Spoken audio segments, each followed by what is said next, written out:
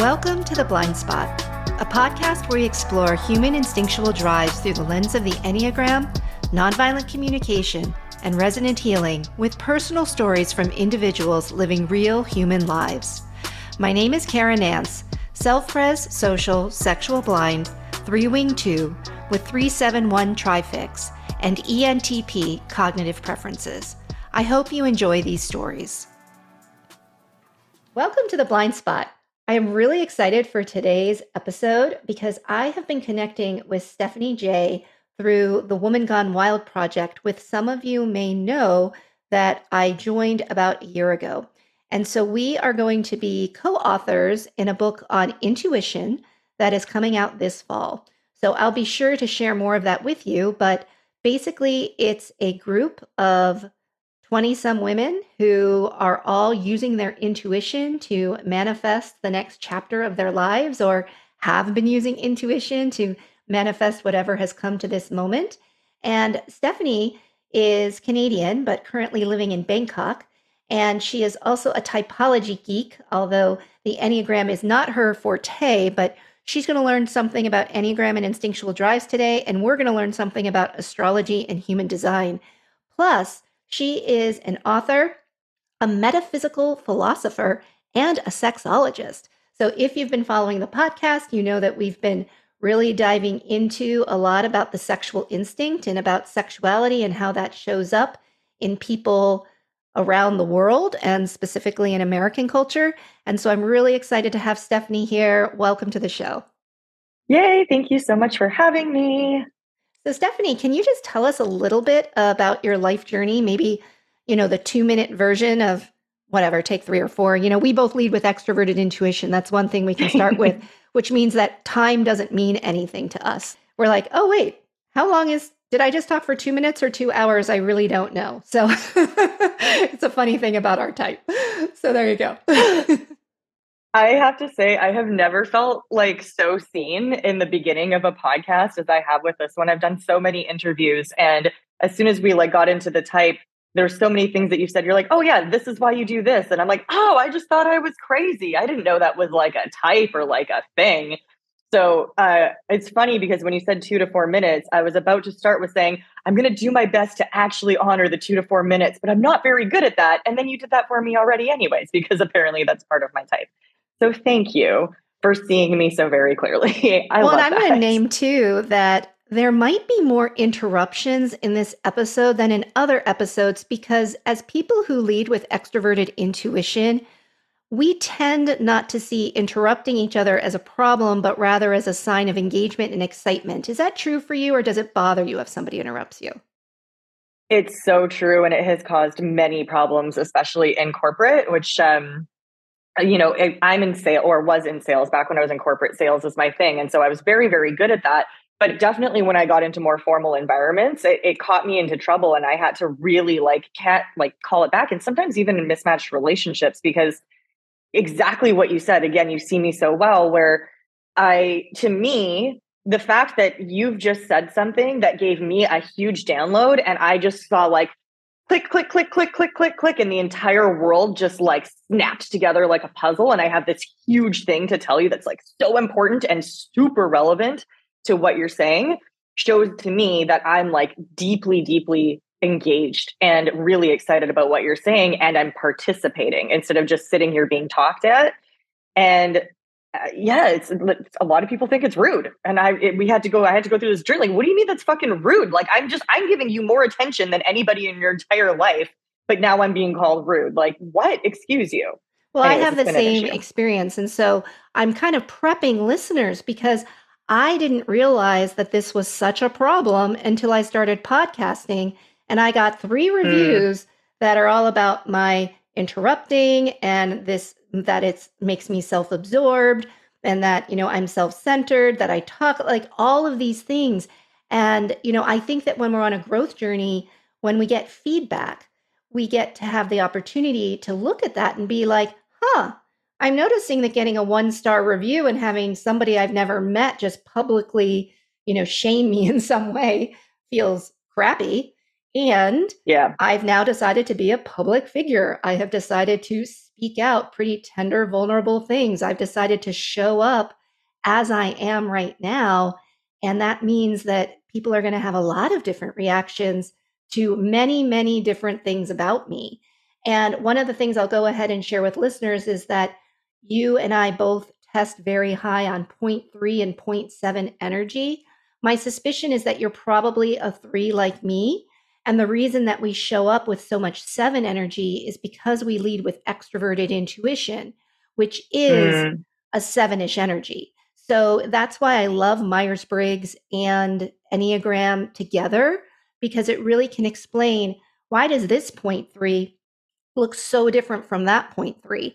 And I'll go ahead and reveal that you're also sexual, social, self-pres blind, whereas I'm self-pres social, sexual blind.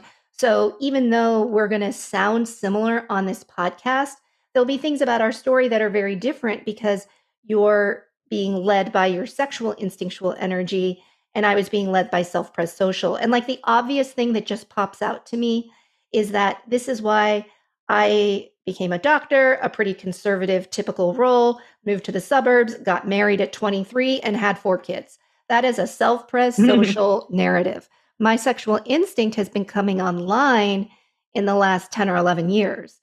Whereas for you, it sounds like, I mean, you're in Bangkok, like, you have been blowing up the world. Why don't you tell us a little bit about what you're doing so that listeners can see this is what somebody who leads with the sexual instinct looks like versus somebody who leads with self pres? Yeah, totally. I'm just making a note here because I don't want to forget that point because this is another survival technique I have learned on podcasts. And let me just, the one thing that came to me that I really want to share too, and then I'll go into my journey a little bit, is like, podcast reviews kind of fucking piss me off sometimes. As far as I'm concerned, this is your fucking podcast. And if you want to like talk the whole goddamn time, like I'm your guest. Thank you for having me here. If I sit here and look pretty and you monopolize the whole conversation, it's your face on the thing. This is your home. I am a guest. They're here to hear you, not really to hear me, not as much anyways, right? Like they're your audience. And so I don't know. I kind of say that person should go fuck themselves. But anyways, Well, I this just is want to name sexual coming this through. is sexual energy. And this is why my podcast is labeled as explicit. Stephanie asked me if she could swear. And I'm like, fuck yeah, but listeners probably know that because I'm self pres social, my swears kind of slip out in this little more, oh, I just want to mix things up a little bit and drop a swear here. Whereas if you lead with sexual instinctual energy, like swearing is juicy, it is fun. It's just got this Yep. energy to it that if you're sexual blind, just notice you might be having a reaction to it.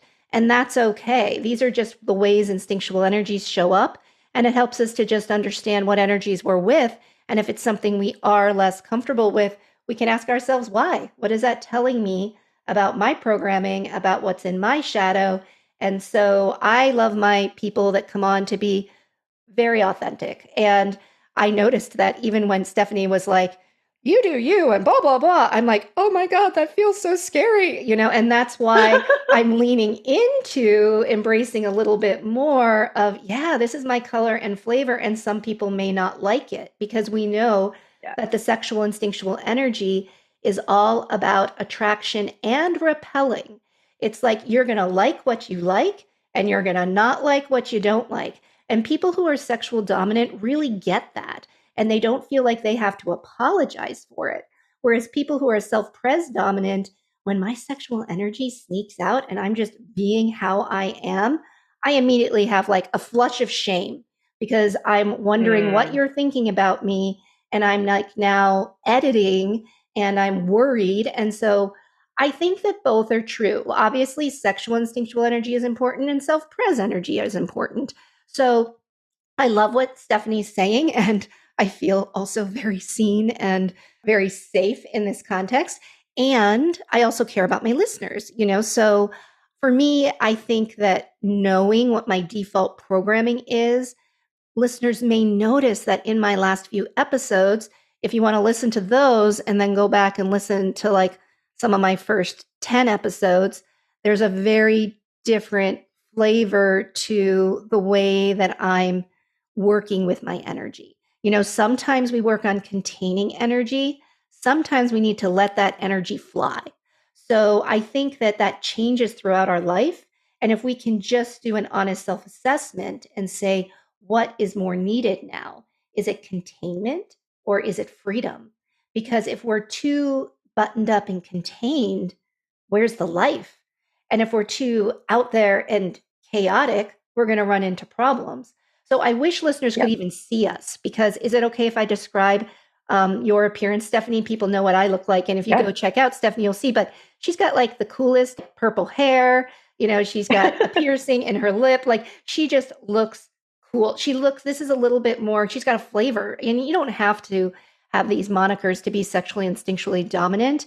But like if you see me, I'm in like a gray sweater with, whatever, just kind of, it's just self-pres social. It's like what you would see. It's like go to middle America and just look at a random professional person, and that's just kind of what they look like.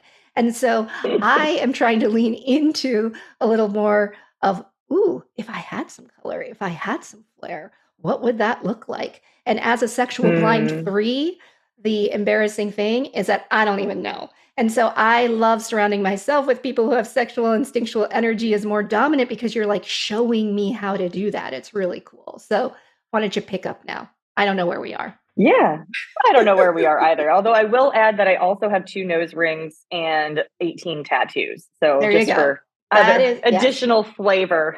Because it's like that love of intensity. Like I want to get a tattoo, but I am terrified of the pain, which is Mm. also like this safety self-pres thing. Like I'm very safe, even though when it comes to ideas, because my extroverted intuition is just like, oh, let's just like push that button. So like in the social realm, sometimes I'll just say something to see what happens, and people are kind of like, whoa, did you just say that? But Hmm. that's also because extroverted feeling is my 10-year-old function. It's my third out of eight.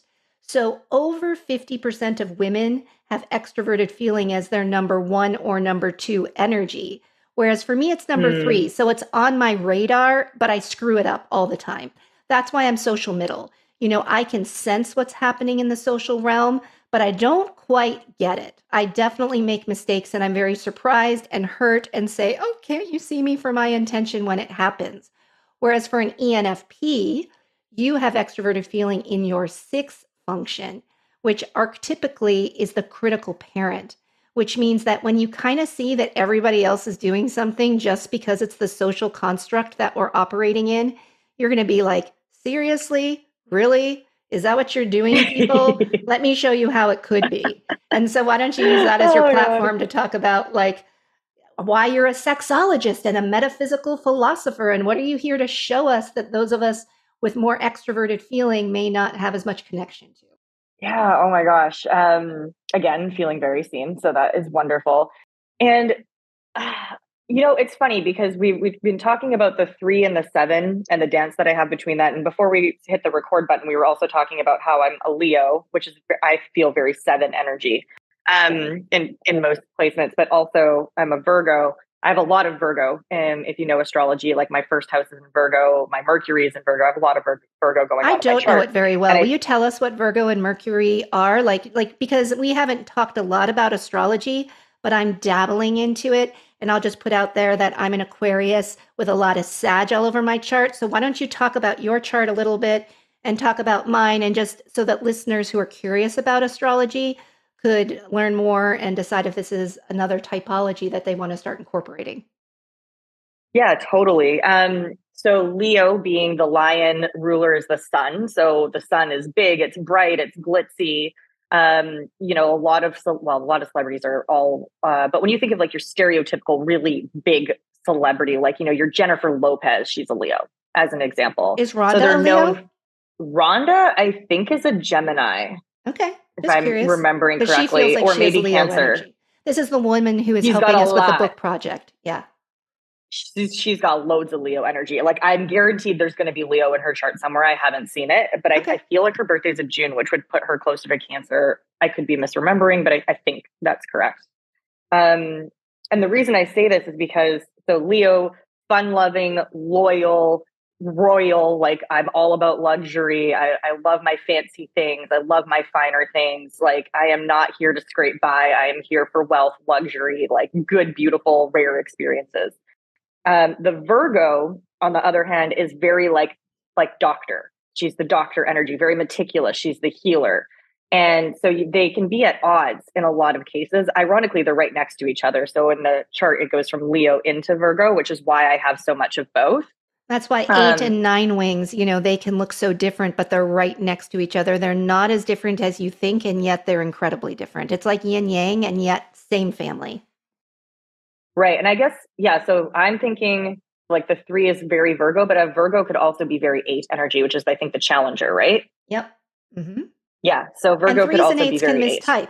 I mean, threes and eights can mistype. So, if you're a really intense 3, sometimes you think you're an Mhm. 8. Yeah, yeah, exactly. And I've had friends that have told me that, and they're like, "I think I'm bipolar." I'm like, "No, no, no, you're just you. Don't worry about it." So as far as my journey is concerned, I say this, and I've noticed this a little bit in you as we've been kind of chatting with the Aquarius and Sage, which was Sagittarius, which I'll get to in a minute. But basically, there's the fun loving. I just want to have a good time. I just want everyone to be in the state of love and joy and pleasure and luxury all the time. Like that's the Leo, and I feel like that's a very 7 energy. And then there's the Virgo, which is like the high performer. You got to do it right. It's got to be perfect. You must achieve, right? And it's like very perfectionistic energy. And and when you listen to my life story, there's so much of both. And you can really see this like attempt at dancing and balancing and sometimes going too far in one direction and then having to swing back the other way. So to kind of go into that, what I really define as like my early life, I'm 34 now for everybody to know. I consider my early life everything before I was 30 was characterized, yes, with a lot of fun and definitely with a lot of like, unabashed being myself. I started my first business at 19 that was all around sex. So very much in the sexuality space. I've always been very interested in the sex energy, What was but the there first was business? always What was the first business? sex toys. Okay. Yeah, selling sex toys. The company still exists now. It's an MLM actually, which people might not like MLMs. I think MLMs are amazing. What's an I learned MLM? more in my multi-level marketing. So like Okay. Tupperware, Yeah, a I went to one of those doTERRA. parties. Oh yeah, I know what those are. Yeah. Yeah, I got some yeah. great So stuff. I was like the youngest one in Canada and like broke a bunch of records and got very much in my achiever, which was great because it allowed me to balance both. Because I'm like, oh, I'm selling sex toys and I'm in my sexual energy and I get to run my own business and be my own boss and be a perfectionist. And it was really great. And a lot of my life has been like this weird dance between doing like the corporate thing and then something that was fun and cool. Like I've always had 2 jobs, or at least 2. So I would do the standard corporate sales job and had a really successful corporate career, but then I would be a DJ on the side. Or I would be, selling sex toys out of the back trunk of my car, like actually quite literally at the age of 19. So I always had, or I got really into competitive sports for a little while. So that was a big hobby of mine. And what's interesting about this is the reason I call this my pre-life is even though that was very much a natural expression of me, I didn't realize until I had what like a pretty serious breakdown moment. But everyone has that big rock bottom that changes everything. It happens somewhere in their life. For me, that happened at 29. You'll have more of them. You're just not old enough yet. Yeah, don't Let tell me me just give you that. the One was preview. enough. Yeah, there's not just one. I think I'm on my 4th one. So yeah, okay. Oh, great. Okay. Well, thanks. Thanks for the heads up. I was really hoping one and done, but that's okay because you get better with each one, right? Oh yeah, I think there's shock So that just points. means you're more refined. Yeah. Yeah. It just Heck, means I you're call just them power transcending moments. to a new level of consciousness. It's painful. Yeah, and it really was. I basically went through a period of everything in my life just dissolving around me. I was engaged. I had like the perfect dreamboat partner. We had a massive wedding social, which is a very Canadian thing to do. It's basically a big party. There's 800 people there, so you can imagine the like size and reach of our social network. And that relationship came crashing down because I had been willfully ignoring what I knew to be a very severe cocaine addiction for 4 years. And I just like didn't want to fucking look at it. And then he OD'd in my kitchen and I had to look at it. And so that was a whole process. There was that. And because he and I were so entwined, my social group completely dissolved that I had very carefully curated for the last, basically my entire 29 years. I had friends that had been friends of mine for 20 years. That fell apart. It put a huge damper on my family because I didn't tell them right away. And then when I did tell them what was going on, they were all very mad at me for not telling them. And it just shattered basically everything. It brought everything to the ground. I got diagnosed with depression, acute anxiety, PTSD, or technically complex post traumatic stress disorder, because once the addiction came out, there was a lot of abuse that was happening. And so it was a really, really tough Saturn return. If you're again into astrology, you'll know the Saturn return happens around 30, and it's usually a let's break shit up and explode everything time. And it really was for me. And that brought me into realizing, and now for the last 4 years, I guess almost 5 years now, I've been in this constant state of like peeling off the layers of social conditioning. Like, and really getting curious, like, why do I want to do that? Like, oh, okay, I have this like really strong drive to be really successful in corporate. That did me really, really well in my early career. I was very successful. And why was I doing that? Like, who was that for? Was that for me, or was that to prove to my parents because I was basically raised poor and I was the first person to go to university in my entire family? And let me Like, pause so, you because that's a very point three thing. Our defense structure is mm, identification, which means we take on the shadow values of our parents. So, like, if your parents were poor, mm, you're going to be successful and you're going to be the one that makes it. So, once again, what is it that was important to your parents? What is it that they didn't necessarily have as much of for themselves that their dream is for you? And you're just going to be automatically like a sponge. You don't even know you're taking it in and that that's what's running the programming. mm, But what part of the sexual instinctual energy, what it does is it actually allows you to be like, you develop this repulsion against whatever it was that you were identifying with unconsciously. And the sexual instinctual energy starts coming out often in unhealthy ways when we're not conscious. So that's probably what the addiction was, because you're seeking the intensity of the cocaine and all of that. That is much more likely in a sexually instinctual dominant person. I mean, I'm self-pres dominant. I didn't use marijuana until like a year ago when it was legal, and I was a doctor and had studied it for like 4 years first. It's like that's just yet another difference between self-pres sexual instinctual energies. So the other thing I wanted to highlight is that with your Myers-Briggs as an ENFP, you're leading with extroverted intuition and introverted feeling, which is all about this is what feels right for me. Like, this is who and what I am. And I don't really care what the rest of the world says. Like, this is me. And it's kind of big and a little crazy and a little intense. But yet you have a 10-year-old extroverted thinking function, which we call effectiveness, which is, and what are you doing with that? And so you're actually very good at driving outcomes and having a successful business and taking something across the finish line, but not as good as somebody who leads with that. I just interviewed a gentleman who is an ENTJ. He leads with extroverted thinking. He was like literally leading like a revolution in Egypt during the Arab wow. Sun or whatnot. Like that's kind of, I'm leading with that, whereas when you're an ENFP, you can do it, but your kind of fun, random part of yourself is probably going to dominate most of the time until you get anxious. And then you're going to lock in Yep. extroverted thinking and be like, I got to get my shit together. And you're going to do. And because it's a 10-year-old function, you can get caught in a loop, and you've got to now come back to your value system to pull yourself out of the loop sometimes. So I just wanted to kind of highlight some of the pieces you were sharing, since this is a typology episode and we're also just showing how this shows up in our lives while we hear about your cool story. Well, and that's really cool because that's basically exactly what, especially the last 3 years of my life have been, is this idea of like, I'm going to do this thing because it feels really good and I'm going to trust. And, I had this huge spiritual awakening and this massive coming into myself. And when all of those things happen, I met who is now my life partner. At the time would have been defined as like a twin flame. We talked about that a little bit in the pre-show.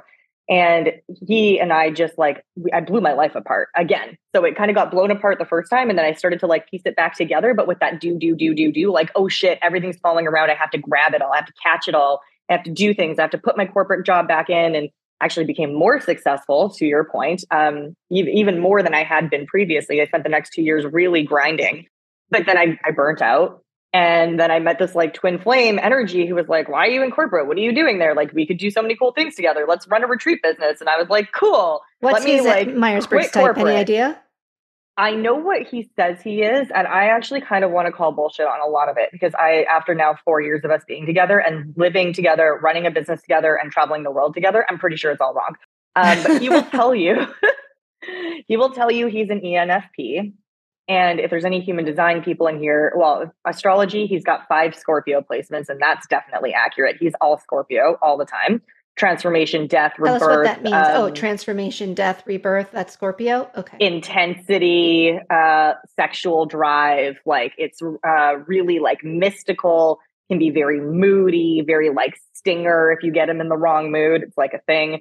So that's definitely right. But even his human design, he types as the same human design as me, which is a 4/6 manifesting generator. And when I look at the way I relate to other humans, I'm like, yeah, I'm told 4/6, 100%. And we can explain what that means in a minute as well. But when I see the way he relates to humans, like it just isn't. It's just I don't think it's right. I think his mom fucked up his birth time. Is basically what I'm trying to say. Yeah. So when you say you think his human design isn't right because the birth time isn't right, because human design theory relies on the time of birth? Correct. Yeah. Human design relies on the time of birth. I have 3 friends that were born on the same day as me, and we're all very different. Obviously, we're all Leos, but we all have very different human design profiles, and they're just different flavors, right? Let's go into Every that type gives you different flavors. because people are going to wonder now. I know we're all over the place, but it's okay. We'll maybe come back. And if we don't, it doesn't matter. So tell us Yeah. something about human design. And, we're going to look at my chart compared to your chart, and you're going to educate us a little bit because I think it's a cool thing that I just discovered last year. And we're going to learn a little bit about you, and we'll learn a little bit about what all of this is by hearing this. Yeah, cool. So while you're pulling that up, in the basics, like honestly, so again, I'm not certified. I'm just a self-proclaimed nerd, and I just love this shit a lot. So when I found it, it to me was a huge permission slip to do a lot of things the way that I had always felt intuitively to do them, but that corporate or regular professional development said don't do things this way. So even if, and human design, just like astrology and just like Enneagram, can sometimes be like this deep black hole that people want to go into. And it's like, you'll never come out the other end alive. But you really don't, again, just like Enneagram, for some people, just knowing the 3 or the 7 is enough. In astrology, sometimes just knowing your sun is enough. In human design, you have 5 energy types.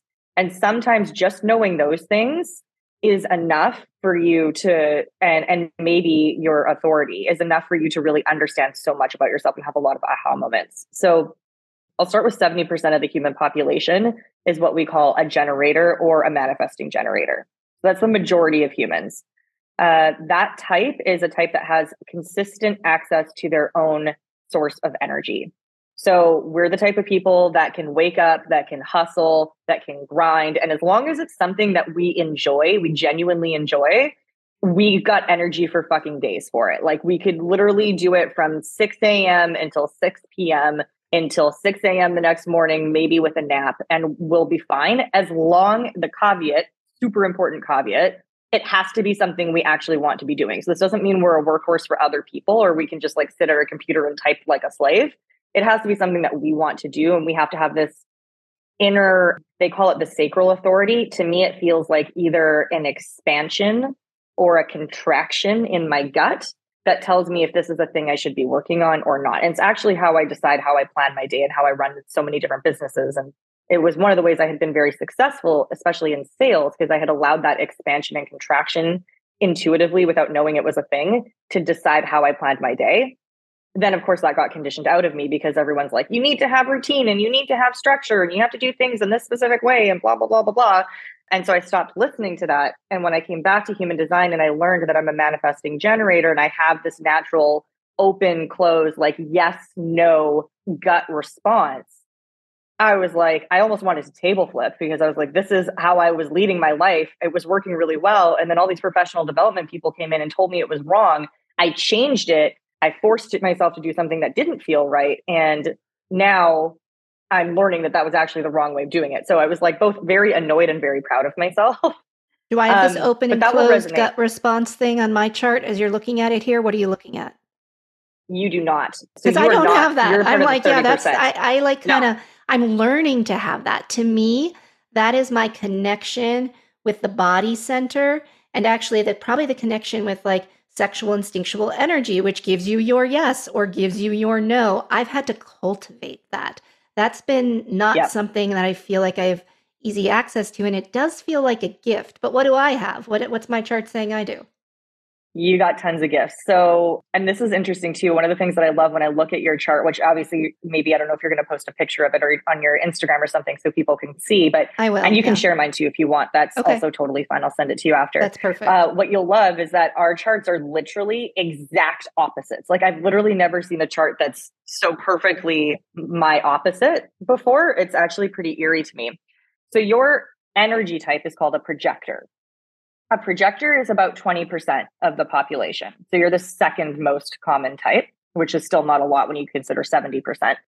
Projectors and everything else that's left, so the other types are reflectors and manifestors, are non energy types. So you do not have the sacral yes no, and you don't have your own energy, which means you need a lot more rest and rest doesn't mean like sleeping, it just means downtime, whatever that means for you, than the standard human. Like for a projector, a 12-hour workday, you might as well give them a death sentence. Like they'll do it if they have to, especially again, if survival instinct is very high, which in your chart, I can see that it is. You would have very high survival instinct based on your spleen being colored in, which is this triangle on the left. And let me So just you'll comment learn. on that because, Yeah. yeah, my first 7 years. So, I mean, I became a doctor, which anybody who knows what medical training is like, and this was before they legislated an 80-hour work week. So now that I used to work way more than 80 hours a week. And Wow. the good thing was that I just got so fueled by the energy of the patients and the collaborative nature of being on like a hospital team. And my gift as a healer, and you can tell me if this shows up anywhere, but I walk into a patient's room and I just feel really open. And I actually feel like my energy, there's like a bridge that forms between my body and their body. And I can actually feel what's going on inside of them on a Yep. physical and emotional and like all these different levels. And it feels like that their experience is becoming mine. And now I Yep. just know what to do in that survival way. It feels like the spleen thing. It's like I come into your energy, I gather all the data, I pull it back into my spleen, and I'm like, this is what we need for this person to survive. And that's very self pres, instinctual dominant. And that's how I heal. And I tell people, I have found really crazy things in patients that there's no reason why I should have known what I've known or I call it the spidey sense. And I just tell Yep. people like I take care of a lot of worried well, people who are just stressed out and not living according to their human design. And so this is Mhm. why they're sick. And so those people we can relax. This is a journey. It's taken me 49 years. You're not going to figure this out in the next 5 minutes, but we can relax. But like if you come into my office and my spidey sense starts going off, oh, things are going to happen. Like we find it out, we deal with it, we keep you alive so that you can continue the rest of your journey. And now, not all the time, obviously, but I always say that I'm very head in the clouds. I'm very open energetically. I'm super, Yep. super floaty until it's life or death. And if it is life or death, you probably want me on your team. Like this force kind of takes me over where it's like, yeah, get out of the way. Yep. I love that. And a lot of that, it really is like the projector energy. So projectors, I like to consider them like they're like the seers.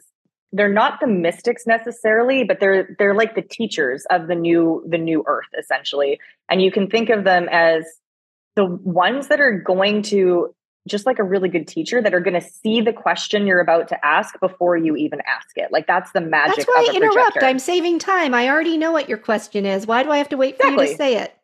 Yeah, exactly. So there you go. And I've already got the answer, and I've got three other things I want to say as a result of that, right? Like that's And come on, we projector only have energy. like we have one life right now, and let's just like get on with it. Yeah. Yeah, totally. And the other thing that's really cool about projectors is that they have what's called a penetrating aura. So they literally have the ability to feel into, it's really what you were describing, that ability to feel into other people. And a lot of times it's good that like you have so much awareness on this, because a lot of people will, actually when I was coaching in this area too, a lot of people would come to me, they'd be projectors and they wouldn't know what personality was theirs, because whoever they're around, they're picking up. And you'll notice in your chart, you have a lot of white. White means undefined. So that means you don't have your own style of energy wherever it's white. And so there's a lot of white in your chart, which means you're picking up energy from other people in all of those charts, amplifying it, and then feeling it deeper, and then putting it back out into the world. So it's really common for projectors to think that they have a lot of energy, but that's just because they're married to somebody that has an energy type, or their co-partner, or the doctor that they like being on a team with. Like you just find, I'd like to be in the team environment and feeling the energy of the team. Yeah, well, 70% of the human population is generators. So when you get into a team, guaranteed, like just statistically speaking, there's going to be a couple in there. And you would literally, your sacral is the white circle that you see here. You would literally pull in their sacral energy, and that becomes your motor. So it's not like That is you're so incapable. interesting. Yeah. Yeah. So I love that because the thing that is interesting for me is that my mom and my dad, they're an ESFJ and an ESTJ, and my sister is an ENTJ. So all of these EJs, like, I mean, whatever, they're generators or manifesting generators. Like, I came from this family unit where, like, one of the things that's the hardest for me about my family is that when we have a holiday, I need to just sit on the couch and rest. Like, Yeah, I want to just exactly. get takeout and I want to just play cards and I need to not work. Whereas they all want to have the crystal and the china and the placemats and the gifts. And like it is such a huge production. And they Mm-hmm. think I'm incredibly lazy, self centered, and just let them do all the work. And it's Yep. like, you guys don't understand. This is the holiday. I have just worked my ass off all week and I cannot do Christmas this way. Like, I Yep. cannot, for Mother's Day, just let me be alone. Like, that's what I want. And I think that this is why I'm also attracted to nines. My listeners know that the point nine energy is just a rest and let be energy. And I think because in my professional life and in my family life, I am surrounded by all of these 8, 3, 7, 1 type energies that I just need a break from it. And honestly, Yep. now that I am 49, the part of the reason I'm changing my life as my babies are all in high school now and getting ready to launch is I'm like, I cannot live the second half of my life in the crazy point 0.3 self-pres 3 workaholic way that I Yep. lived the first half. And that doesn't mean that I'm not going to be producing, but it's really uncomfortable to just be imagining an entire different way of being in the world. Mm-hmm. And that's such a beautiful description of the journey that like every projector has to go through. Because let's be honest, this is a world that's built expecting you to have limitless energy. Everybody expects that. What do you mean you can't work a 12-hour job and then take care of your 4 kids and have the china and the silverware out? And you mean you're not a superhero? Like 70% of the world thinks they're a superhero, which actually nobody should be conditioned into doing those things. But we've built society around this idea that like the worker bee and the hustle and the workaholic is the way to do it. And anyone that's a non-energy type, so again, the projectors, the reflectors, and the manifestors are going to have this shadow of, I just genuinely don't have it in me. But everybody thinks I'm a selfish dick if I don't show up for them. But I know I'm not selfish and I know I just don't have it. And now I feel like I'm not worthy or I'm not good enough or I'm less than or I'm broken or there's something wrong with me because I genuinely can't do it. Or if you do force it, then you get sick or you hurt yourself. Right. Well, you're literally saying the conversation I had with my mom last night. And I'm going to go ahead and let these tears even like be here in this Mm, episode because it's really hard for my parents to see me shifting in this way. And I yeah. literally told my mom, I'm like, Mom, if I don't start shifting, I'm going to get cancer and I'm going to die. Yep. And she said, Don't be ridiculous. Why would you even say that? And I'm like, Because Mm, I know that it is true. hmm. Yeah. because I watch it in other people all day. And that's the Yep. thing.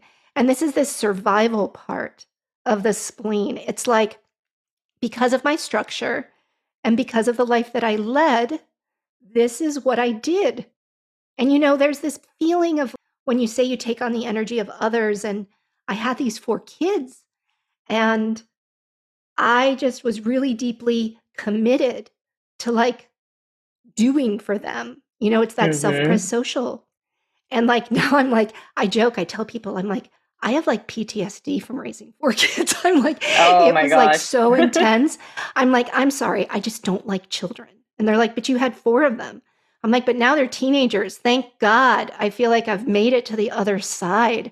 And I'm like, Mm, kids are just so much fucking work. And yep. we were just talking about this book, The School for Good Mothers, which is all about how society shames mothers who the projectors are probably more sensitive to it than anybody else. Because if you're Yep. like, I just can't do motherhood the way that, Pinterest and Instagram is telling me that I should be a mom. And that's really a part of my mission, is to say there's a lot of fucked up stuff happening in society right now. And Yes, that's there why is. I'm in this book. And this is why my intuition has led me to this place. And where it's going from here, hey, we're going to find out. But I just felt like it was authentic to share how real that is for me. Well, thank you for sharing that. I think that like knowing that it's hard no matter how many life stages you've gone through, your parents not accepting you is fucking hard. And I like my parents, so the day that I quit corporate, and just so that there's a similarity that we have here, the day that I quit corporate, I actually didn't tell my mom. I waited until literally because they were so proud of this like multi six figure woman in tech corporate career, small town Canada. That's like not a thing that happens. Like I worked my fucking ass off to get there. So quitting was going to be, I was a star child, right? And so when I quit, I literally called my mom as I was driving out of the parking lot on my last day to tell her. She dropped the phone and started crying. It was a really big deal for her that I had made this decision. And it was very hard for her to understand. Even me, and where I think we maybe have a little bit of difference is because I've always had that, like, I'm going to do whatever the fuck I want drive. My parents learned probably through a little bit of trauma when I was very young, that like they can't make me do anything I don't want to do. So like we had a lot of friction when I was a teenager. And so by the time I was, 29 and leaving corporate, she was shocked, but she knew better than to be rude about it, right? But she was like visibly shocked. Then I got into the sex space and I started talking about sex online, and I started being more provocative in my social media pictures and like allowing people to see more parts of my body. And because I feel we should be allowed to see those parts of our bodies.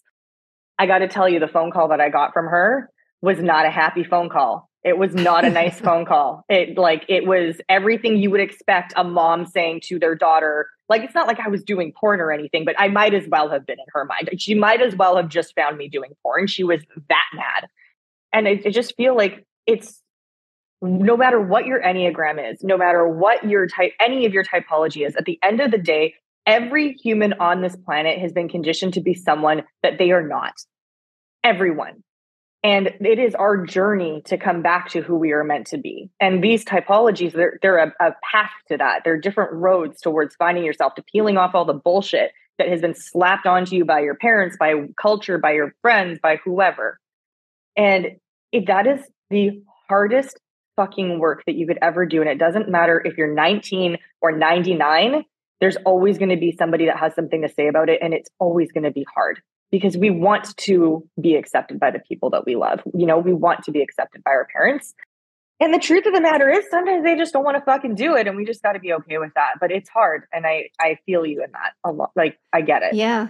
Well, I mean, I'm just even vibing with you even more now because part of my sexual blind spot work has been that for my 49th birthday this year, I actually went and did boudoir photography. And, yeah, Lovely. right. And on my 49th birthday, I decided. So, anyway, I thought the pictures, they were fun. And once again, it wasn't doing porn, it was wearing a piece of lingerie that basically had more skin coverage than most bathing suits you see at the beach. Mm-hmm. But it was sexy, it was erotic. And I decided to show them to my mother because I am just starting to be more authentic. And literally the very first response was, who are you going to let see these pictures? Like, and it was like this really intense thing that came out of me where I'm like, well, I hadn't even thought of who I was going to let see these pictures. But her reaction actually spurred me to post one on Facebook. And the funny thing Amazing. is that I did it in the most self-pres way ever, was that I was like really connecting with my journey. And so I posted a picture of myself at 9 and 19 and 29 and 39 and 49 was one of these boudoir photography shots. Oh, I love it. And so it was small. It was like, one singular picture thing. It was subtle. It's like if you're just scrolling through Facebook, you might not have even seen it, but it was there and some people saw it. And just knowing like, wow, this isn't something that a self-pres social doctor mother of four in the suburbs like puts on her page.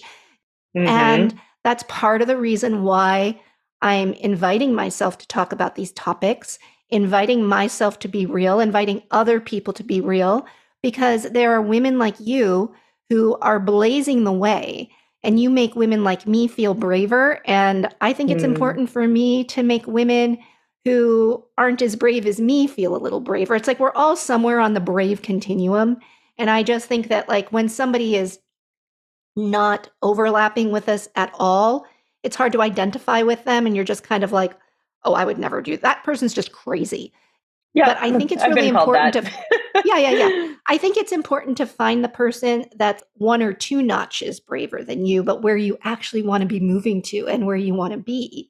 And Yeah. so, wherever you, listener, are on your continuum of bravery, who is it in your life that encourages you to be authentic and brave?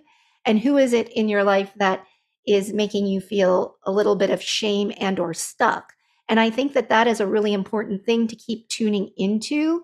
And I like to think about, we don't want to just throw ourselves into the deep end of the pool. So, like, if, completely turning your life upside down and, I mean, doing things that to you seem outrageous, I mean, you don't want to go outside your own comfort zone. But where is your place of stretch? How much more intimacy are you willing to invite? How much more authenticity? How much more color and flavor do you feel comfortable with? And for some people, that might just be like dressing a little differently. For somebody Mm-hmm. else, it might be exploring sexually. For somebody else, it might be like quitting your corporate job and moving to Bali and like starting a whole new world. Like there's a million Yep. different ways that we can do this. And I think that it's important, though, to just even do the check in and say, what is the balance of bravery versus stagnation I'm a little bit in? But if you're in a system that's working for you, we don't always have to change. I mean, it's not, we lead with extroverted intuition. So our bias is going to be, we should be always changing. And that's also not true. Sometimes we need to ground. Sometimes we need to get into a ritual, into a routine, put down some roots, and just kind of chill out for a little bit. So it's all about an honest self assessment. Well, that stage that you're talking about there, that rooting is definitely the life stage that I'm in right now. So, I've spent 3 years right before COVID happened. I just happened to leave the country, planned to run a retreat business, just happened to go. And then, COVID happened and everything got locked down. And I was like, oh, well, I guess I'll just keep traveling then. Cool. I'm a sex coach. I can do that anywhere. And so I've spent the last 3 years never really living anywhere longer than 6 months. I've been in Mexico, Peru, Guatemala, Bali. I did a couple road trips through the US once it opened up again and through Canada when it opened up. And then now I've settled in Bangkok. And I've actually only been in Bangkok for a month, but I really truly believe that we all have cycles. We all have this natural rhythm. It's actually a universal principle, right? The universal law of rhythm. And that is not sustainable forever. And probably it shouldn't have been sustainable for 3 years, but I'm stubborn sometimes. And so now we finally found a place where it feels good to root. And for the first time in my life, I feel like the 19-year-old that just, because we sold everything, right? Didn't bring anything with me. I have a couple backpacks worth of belongings. And so I feel like the 19-year-old that just moved out of their parents' house for the first time. And I'm like such a bachelor. Like I don't have plates. I've spent the last month buying sheets, plates, bedding. You have this beautiful 4-bedroom house and it has no fucking furniture in it. God, I wish So I I've could give you everything I own. My fantasy, because I have been rooted for 25 years, and this house, this 2,800 square foot 4-bedroom house that I've raised 4 kids in, just feels so heavy. And I'm like telling everybody, I'm here for 3 more years until my youngest graduates high school. And literally, I'm going to find a 2 bedroom condo somewhere and put in it whatever that 2 bedroom condo needs.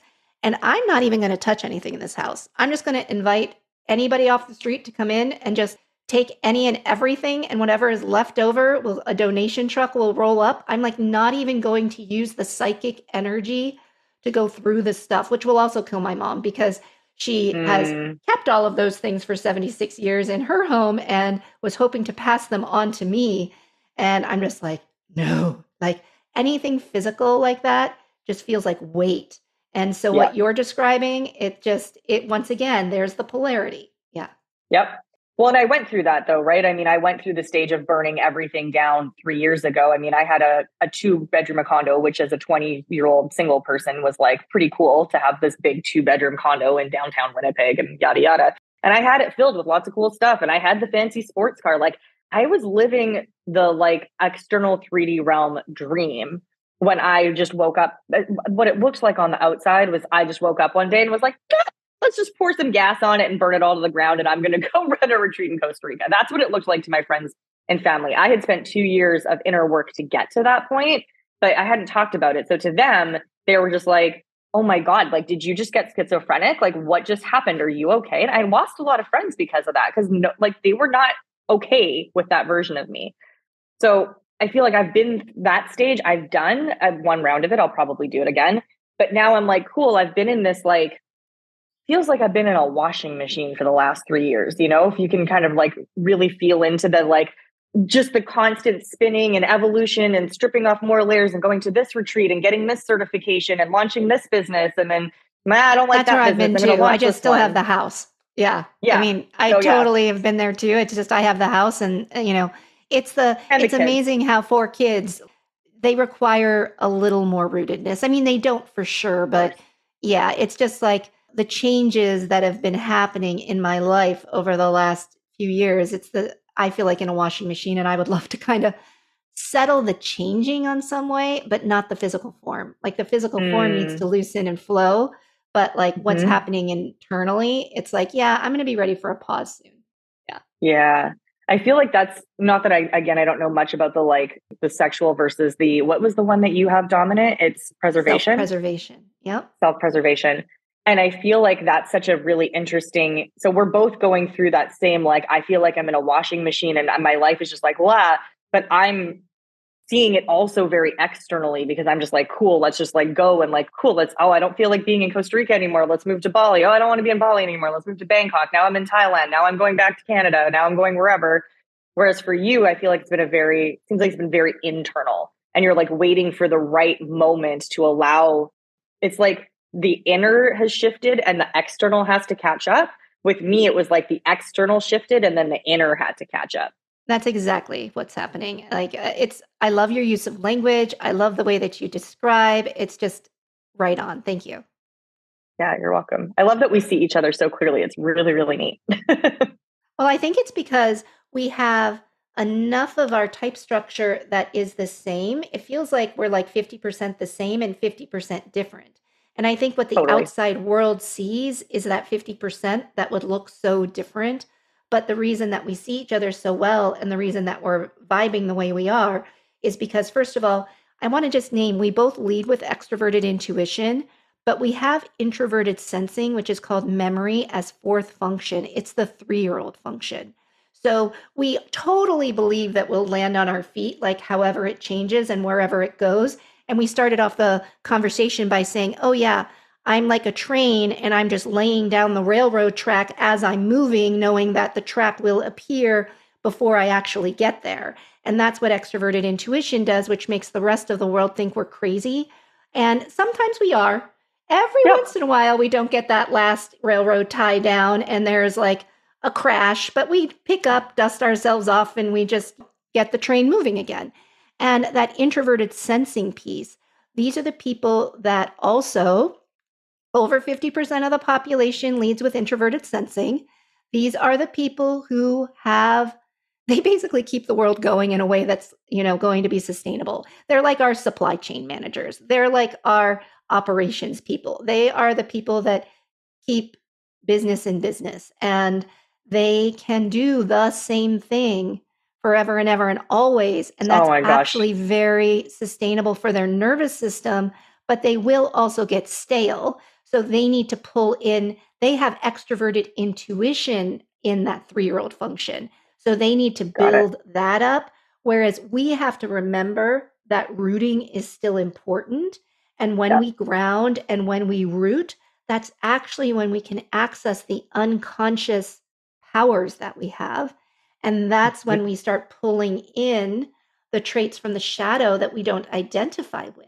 But we can actually start creating this alchemical, beautiful transformation. But if we stay in the chaos of extroverted intuition, we aren't going to get there. That introverted sensing, that rooting component has to be honored. And we need to be more conscious of it because it has about the capacity of a 3-year-old when we're not paying attention. Yeah. And that's definitely, I can definitely relate to that in the last 3 years. Again, it was beautiful. Like, don't get me wrong, traveling the world for the last 3 years as a digital nomad was amazing. And I have so many wonderful friends around the world and so many great experiences and memories and like mystical experiences. And like the retreats I went to were out of this world. Like, I wouldn't change it for anything. And what I started to observe was that every time I moved, again, you're starting over. Every time you move, you like, I'm not traveling with things like plates and cutlery, right? So every time I moved, there was this like this rerouting stage. And in that rerouting stage, my nervous system was actually very stressed because I'm not staying in hotels. We're like getting long-term rentals every time, right? Because who wants to live in a hotel for 3 years like you? So, and Airbnbs are not what they used to be, unfortunately. And so we were getting long-term rentals, and there was just always this stage of like chaos. Usually I think I got it down to a fucking science. I think I got it down to like a month where I can really like land and figure everything about life out in about a month.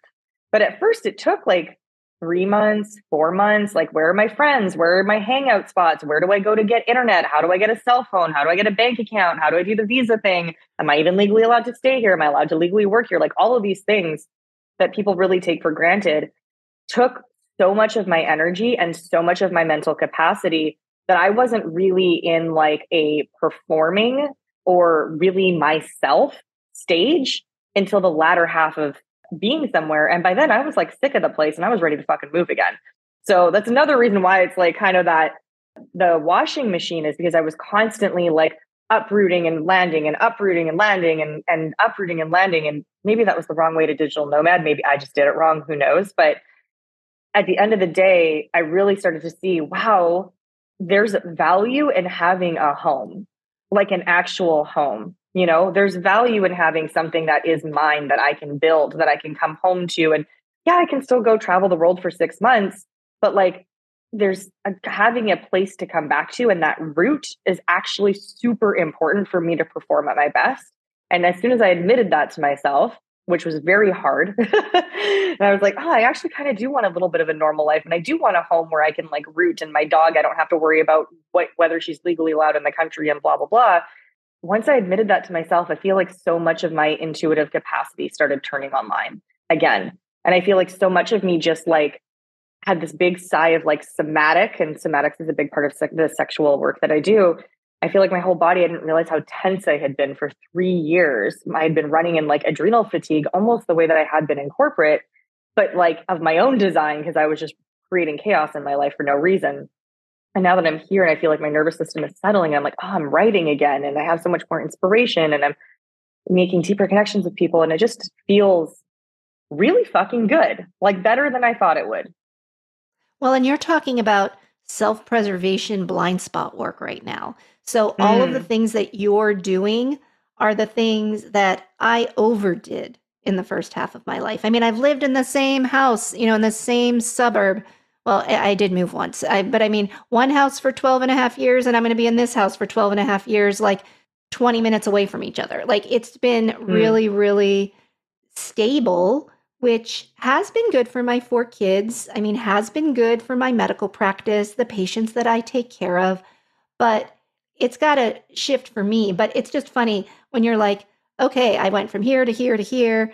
And even as I'm imagining this footloose and fancy free life, I'm already imagining okay, well, where am I going to go live? What am I going to buy?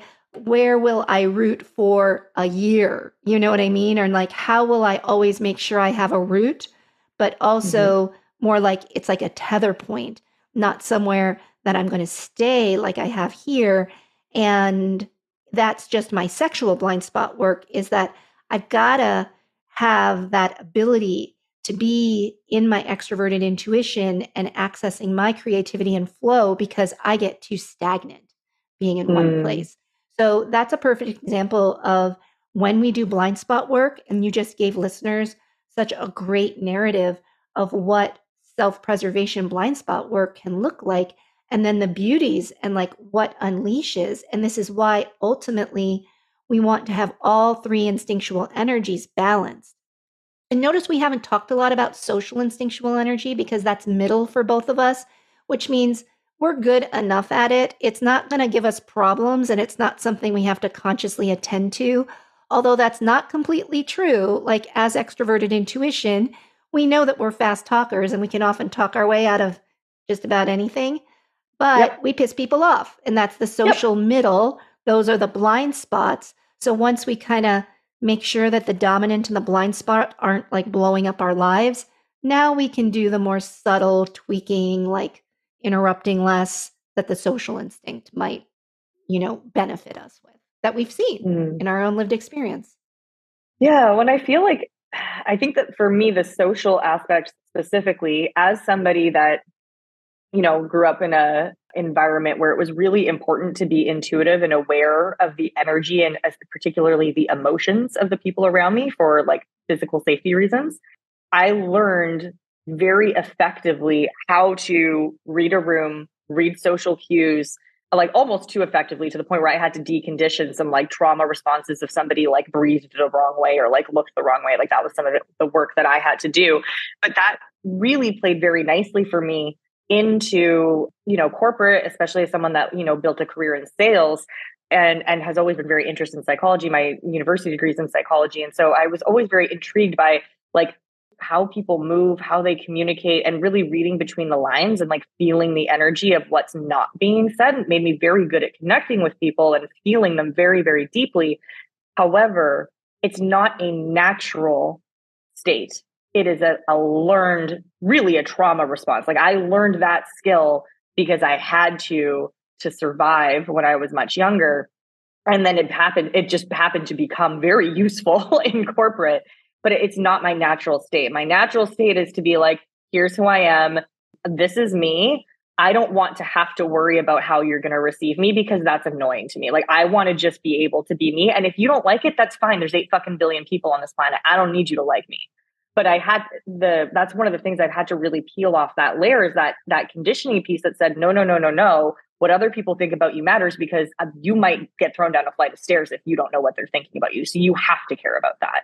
And that piece I really had to like, and still it's a piece I have to learn to like consciously release. Like, this is my not self. This is not who I am. This is not who I choose to be. This is not my natural state. This is a learned trauma response. I'm a grown ass woman now. Nobody's going to throw me down a flight of stairs. I'm not going to get physically injured if somebody doesn't like what I say on Instagram. And I can like breathe through that. I think that's so beautiful. And what I'm noticing is that I'm sad that we never even got to talk about your work as a sexologist or a metaphysical philosopher. So I have patience because I have this regular day job that I now have to go to instead of being in this amazingly sexual instinctual zone conversation that we're having here with all of our extroverted intuition. So we're going to wrap for today, but I'm really hopeful that we can do this again because I just feel like you've given us so many beautiful lessons. And a lot of what this podcast is also just helping the typology community to see how different types are going to express. And I think that this is really great learning for the library out there to just see how 2 3s, because I'm going to go ahead and say that I think you're a 3, Okay. one in ENFP and one in ENTP, one sexual dominant, one self-pres dominant, like how that shows up. So I think it's really interesting. And I'm going to even plop out there. I bet you have a 2 wing. I have a 2 wing as well. And what that is the helper energy. And you help Mm. people sexually, and I'm helping people as a physician. And what else am I looking at? The 3 with a 2 wing has a little bit more of an up energy, whereas the 3 with a 4 wing has a little bit more withdrawn energy. So just for listeners, as you guys are pulling all of this in, I also want to thank you for introducing us to astrology and human design. I'm really curious and want to keep learning. And thank you, Stephanie. Any last words for us today? My last words for you guys is to just do you, whatever that is for you. I love that. Thank you, Stephanie. We'll talk soon. Thank you.